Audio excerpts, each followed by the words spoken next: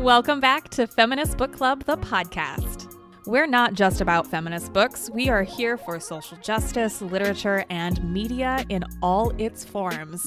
But we do that through an intersectional feminist lens. Thanks for being here. Let's get started.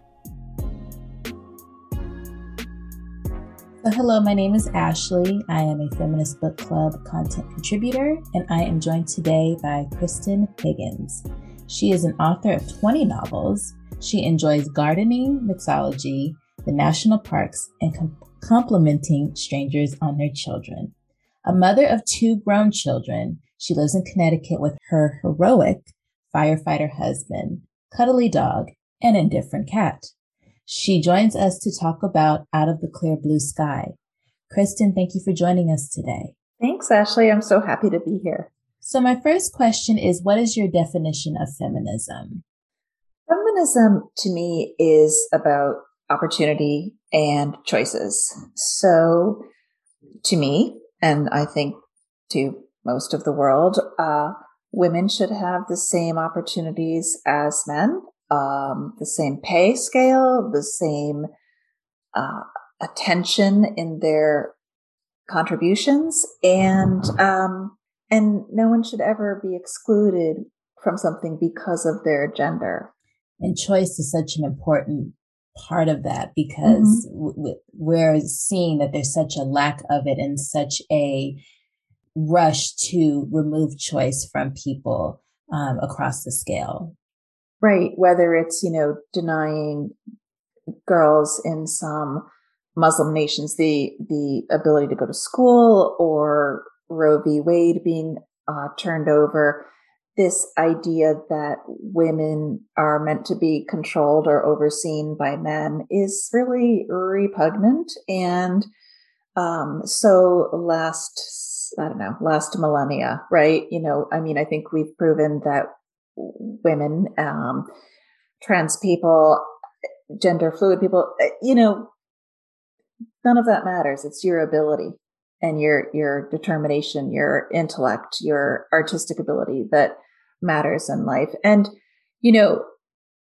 part of feminism and choice is also choosing what you want to do. If you want to be a stay-at-home mom, then do it, and don't feel that you're supposed to be also a Supreme Court justice, perhaps, or if you choose not to have children, that's completely okay too. Or if you want to have 10 children, it's all about not operating under the judgment of the male gaze.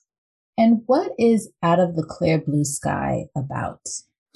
So I think this is the most feminist novel that I've written, really. It's about a woman who has defined herself as wife and mother for the past 20 years. She's a certified nurse midwife. So her whole job is about empowering women as they give birth, as they grow people in their bodies. And she finds out that the night before her son and only child graduates from high school, her husband is leaving her for a younger, wealthier, more beautiful woman. And Lily never knew that her marriage was in trouble. She felt like they really had a solid thing going. And then she looks back at the past few months and she sees that some hints are there. But for me, Lily has worked so hard to build this life. She's put her heart and soul into it. It just doesn't seem fair that her husband can whimsically decide it's over, not just their marriage, but their family. Their family's future, their family's past has to be reexamined. And it makes her crazy that Brad, a white male, middle-aged white male, feels that he deserves more, that he's somehow selling his own talent short by staying married to her. He kind of blames her for not having the empire that he thought he would because, she didn't believe in him hard enough or whatnot. And so the result of his leaving is that Lily goes low instead of going high, against all recommendations of divorce blogs everywhere. She does get revenge. She does think, I'm not going to take this lying down. I'm going to make his life as miserable as I can without really breaking the law. And that's what intrigued me to read the novel, because I think on its surface, it could feel very tropey. Mm-hmm. But what it does is flip the script and actually honor how women should feel that anger, should feel that pettiness, should feel that recollection of, well, my world has been turned upside down, or, turned 180 degrees, or however that may go, which leads me to my next question. Lily's anger is poignant. What were your feelings about writing this character, and what did you owe to her? I felt that I owed it to be honest, to not just have her be crying in her bed, but also be, in this rage and have her rage feel really good. It's not a destructive rage. It's not, self-harming. She's not getting drunk every night or ramming into his car. She's furious with good reason. All the past 2 decades, Brad has dismissed as insignificant, and he dismisses her pain, her circumstances. She's going to struggle financially now. He's not. He doesn't care about what she's going on. And there's just this cavalier sense that he has towards the things that are most important to her. So when she unleashes her anger, it's like this purifying rage where she finds like this power that she didn't know she had, this strength and this attitude in a world that tells us to be nice and be polite and don't raise your voice. And, especially if you're a Black woman, right? Because as you are, right? Don't be an angry Black woman, and don't be shrill, and don't be, menopausal, whatever you're told. The male narrative has this way of reducing our feelings to cliches, don't get hysterical, And Brad keeps saying, I deserve to be happy. And she says, well, what about me? I mean, you're destroying my happiness, your son's family. And he just thinks like, oh, you're being so dramatic. So I wanted to present her as a woman who has lost everything, not to Melissa, but because of Brad. She's not nearly as mad at Melissa as she is at Brad, who broke his vows and knew the life that he was tossing away. So once Lily kind of gets some of that out of her system, she focuses more on her son and how he's doing, because she's a mom and most moms do that. And then at a certain point, she discovers some surprising things. And one is that she likes living alone, and she didn't expect that since it was forced upon her.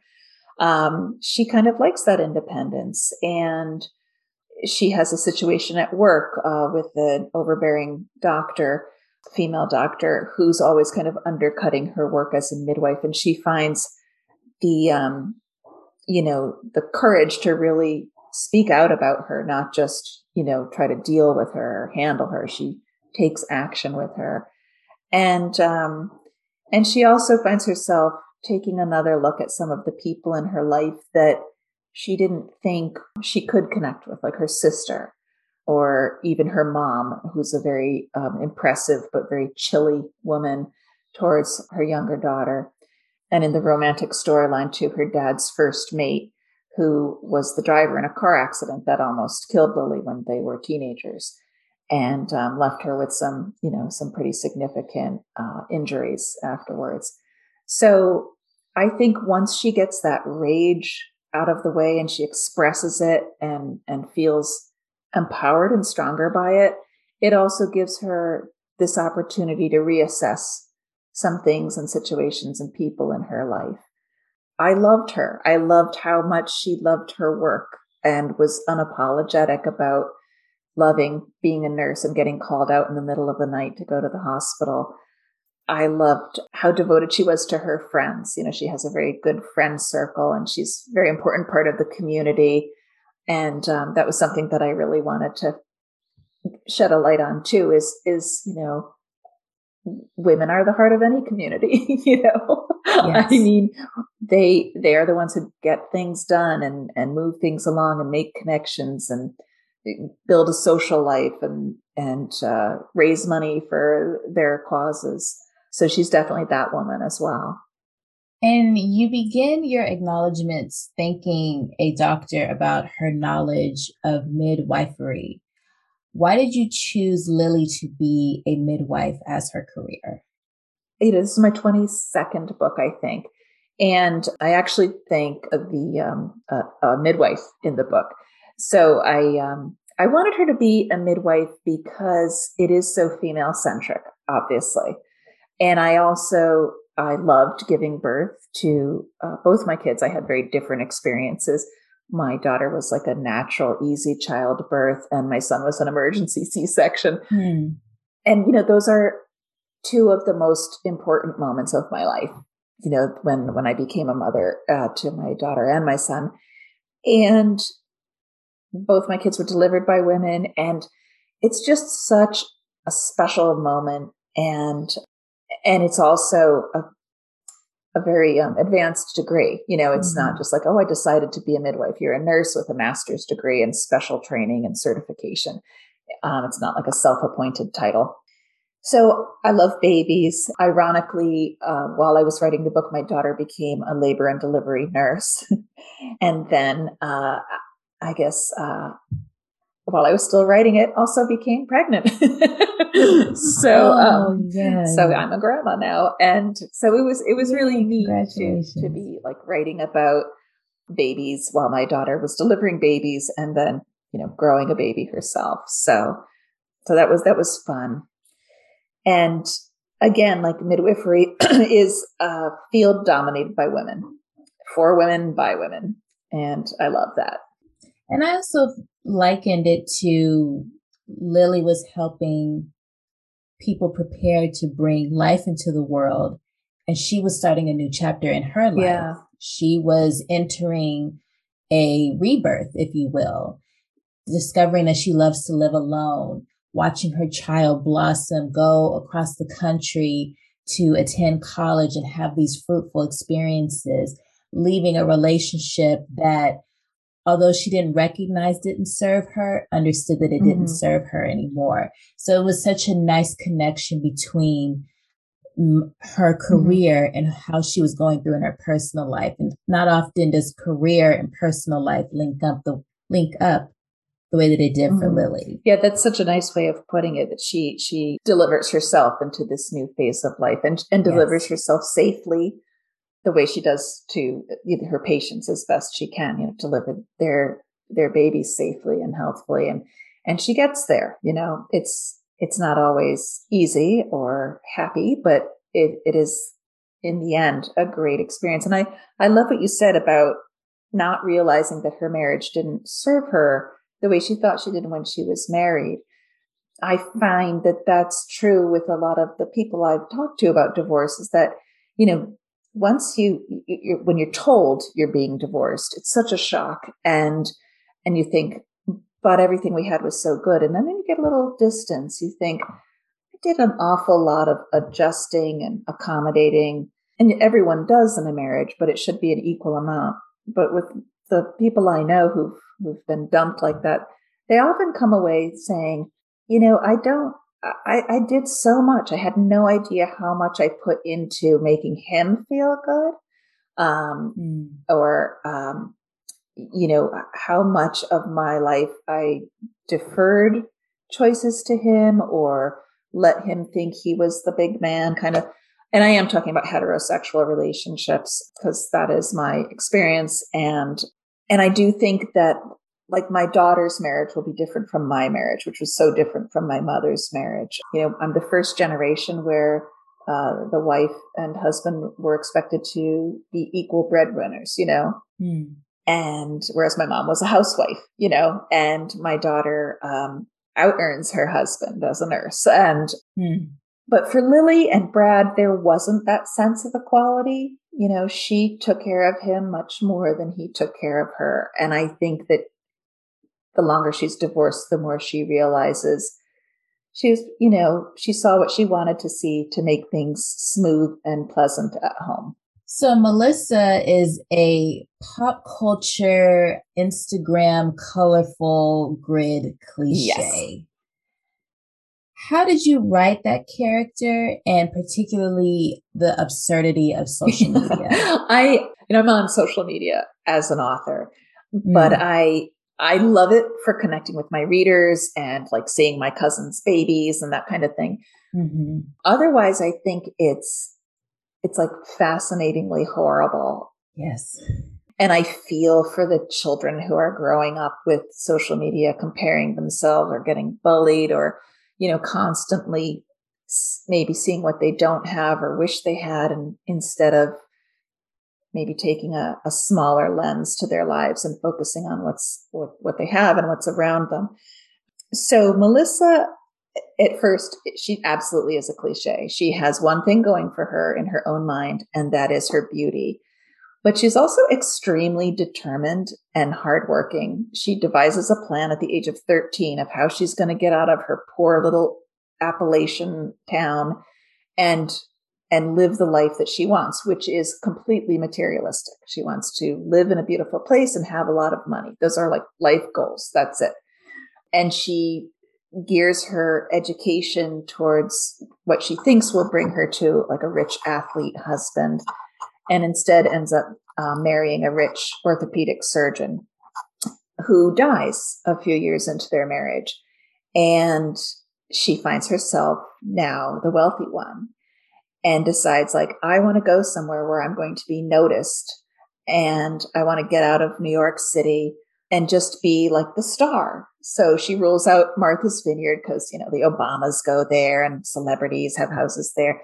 And she chooses this little town on Cape Cod, Wellfleet, which is an utterly charming little town and has a celebrity or two, but it's a place where Melissa can really be noticed and get a lot of attention. And her goal is to be an Instagram influencer, which to me is probably the most shallow job wish that you could have, is that people will look at my pictures and send me free stuff or pay me to hold a handbag. But she unexpectedly has to adopt her niece, her sister's child, or the little girl will go into foster care. And at first, Ophelia is like a prop for her. Like, aren't I wonderful? See, I took this poor child out of poverty and brought her to live with me. And as the book goes on, she starts to care about what Ophelia thinks and starts to like her kind of unexpectedly, because she doesn't really look at Ophelia as a person in the beginning. So Melissa's transformation is also something that I'm proud of, because, here's this girl without a lot of education, without a lot of family support, without any family support, who learns that her worth is more than her blonde hair and great ass,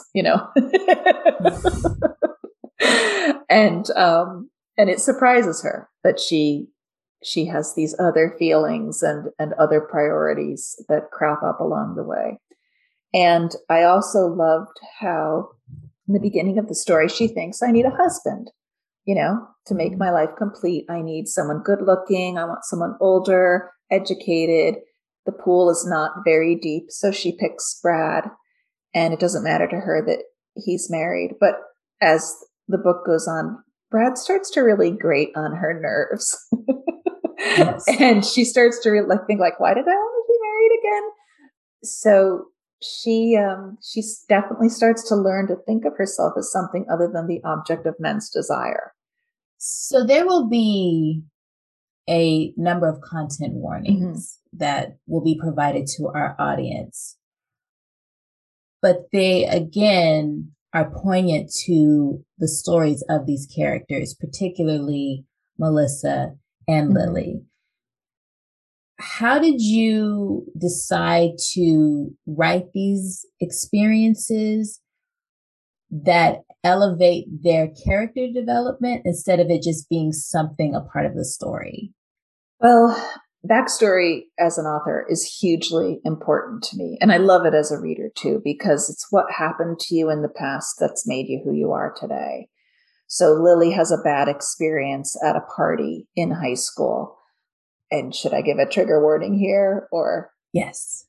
So the trigger warning is that, it's she gets drunk and high and finds herself in a boy's bedroom, not really sure what's going on. And she does get out unharmed, but terrified.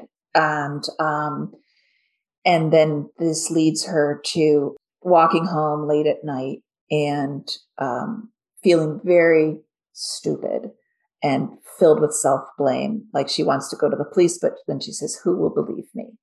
And I'll never tell my father about this because he'd be so ashamed of me. Like she thinks I brought this on myself because I was too dumb. I had a beer and I smoked a joint for the first time. And this is my fault. And then she's picked up by her father's first mate, who's driving this crappy little pickup truck. And he says, I'll give you a ride home. Looks like you need one. And they get into a car accident, and she's pretty badly hurt. So that matters to Lily in the sense that she becomes a champion for women. And I don't know that she's conscious of that event being so formative, but she definitely learns later that she picked her husband for a reason, and it was because he would never be a threat to her. And that event in high school at that party left a really big mark that she thinks is overshadowed by the car accident and her injuries, but actually has a lingering effect that she doesn't even realize until she runs into that person again. Yes, it's just, there's also an experience that happens that really puts Lily onto just how empathic she is, how she still holds that anger from what she experienced in high school, and just a little bit of the anger that she recently experienced with her husband wanting a divorce. So there's these moments on her timeline of her life that really charge forward when she's speaking to that other person. Mm-hmm. And of course, you'll have to read the book to understand what that is. But I was reading it and just enthralled by it because she used the language that needed to get to that person instead of just getting around it.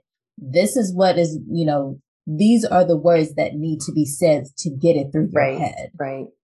Yeah. And that I love that scene. It's the scene that we all deserve to have if something like that has happened to us, where we get to sit down with that person and tell them exactly what happened and cut them no slack and give them no quarter. And in this case, the way it was done and the other people present, it was a really important moment for Lily and for the other characters as well.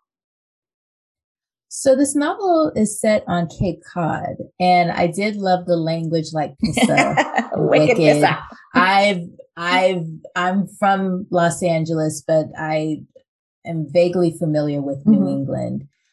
What was writing about Cape Cod like for this story? Well, I chose the Cape because I love the Cape. My family has a house up there ever since I was a little kid, back when it was affordable. And so it's the place that is my heart's home. It's the most physically beautiful place I've ever been. And I've been to a lot of places, and it's calm, it's gentle, it can be savage, in a storm. And it's this wonderful mix of working class people who serve the wealthy people up there because, there's such a huge population of out of town homeowners, they're on their second residence up on the Cape. So there's the blue collar people who fish and clean and, are police and nurses and carpenters and lawn keepers and all that, landscapers.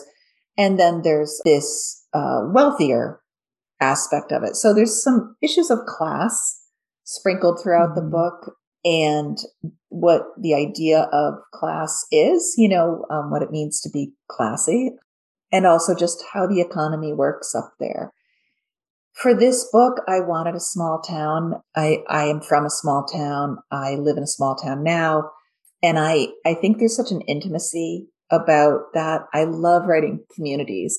So when you have a small town, you can say like, I babysat for that cop, and this guy, and we went to school together. So like there's all these threads that entangle way back when. And I really enjoy that as an aspect of a novel. I don't want. And coconut cake is mentioned. It's almost like a delicacy in this book. What drew you to specifically coconut cake? Just my taste buds, I guess. Enough said. It's there is a restaurant called Pepe's in Provincetown. Most of the restaurants and places I mentioned are real places. And this restaurant is on the water on Commercial Street in Provincetown, which is a very vibrant, colorful town. And they just have the most amazing coconut cake. And so I did use that both as a celebration and a weapon. And we're trying to get Pepe's to supply coconut cake for one of my signings on Cape Cod. Amazing. So that'll be extra special for me. Yeah. And, cooking is very much a part of Lily's life, cooking and baking. She's Portuguese, so I'm not. So I had to do some research there into Portuguese cuisine. But it's another way that she demonstrates her love for her family is by cooking for them and cooking traditional meals from her heritage, which I thought was a really nice addition. And my publicist kept saying, like, maybe you could cook one of Lily's dishes. And I'm like, no. Let's not push it. Yes. I'm not that good at cook. So as we come to a close with this conversation, what bookstore would you like our readers to buy Out of the Clear Blue Sky from? And what organization would you like to amplify? Well, you can buy it from anywhere, but if you'd like a signed copy, there's a bookstore in Connecticut called RJ Julia, and I will personalize it for you there. I'm a big supporter of indie bookstores. So if you have an independent bookstore in your town or neighborhood, definitely support them. I donate all the proceeds from pre-orders and first week sales to St. Jude Children's Hospital. As I said, I love children, and I hope no one I know ever has to end up there. But it's a place where families are never turned away because they can't pay. And so I'm a proud supporter of it. And it just makes me feel less self-conscious when I say like, hey, my book's out, you should buy it. It just makes it easier to say, and I'm not even the one profiting from it. Go ahead and give to St. Jude's this way. So. Yes. And I think it adds an extra incentive to not only get a great book, but to also move that money forward to an organization that is close to a lot of people's hearts. Yeah, definitely. Kristen Higgins, thank you for joining us today to talk about Out of the Clear Blue Sky. Oh, it was such a pleasure, Ashley. Thank you so much. Thank you for tuning in to today's episode of Feminist Book Club, the podcast. Want to be part of the club? Here's how you can join us. Obviously, subscribe to our podcast and leave a rating and review for brownie points. Follow along on Instagram, Twitter, Facebook, Pinterest, and TikTok. All of those links are in the show notes. Sign up for our newsletter to be the first to know what our next monthly book pick is. And check out our award-winning monthly book subscription service. Oprah Magazine named it one of their favorite book boxes, and Shonda Rhimes called us one of her favorite subscription boxes in general. There are multiple membership levels for any budget, and it's an excellent way to support the show and the voices you heard today. See you in the club. A well-read woman is a dangerous creature. A well-read woman is a dangerous creature.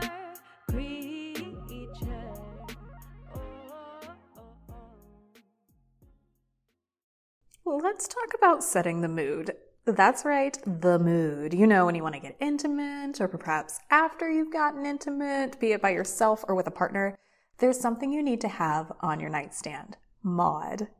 Maud is redefining what sexual wellness and modern intimacy look like. They're creating this whole new chapter in the outdated sexual wellness industry.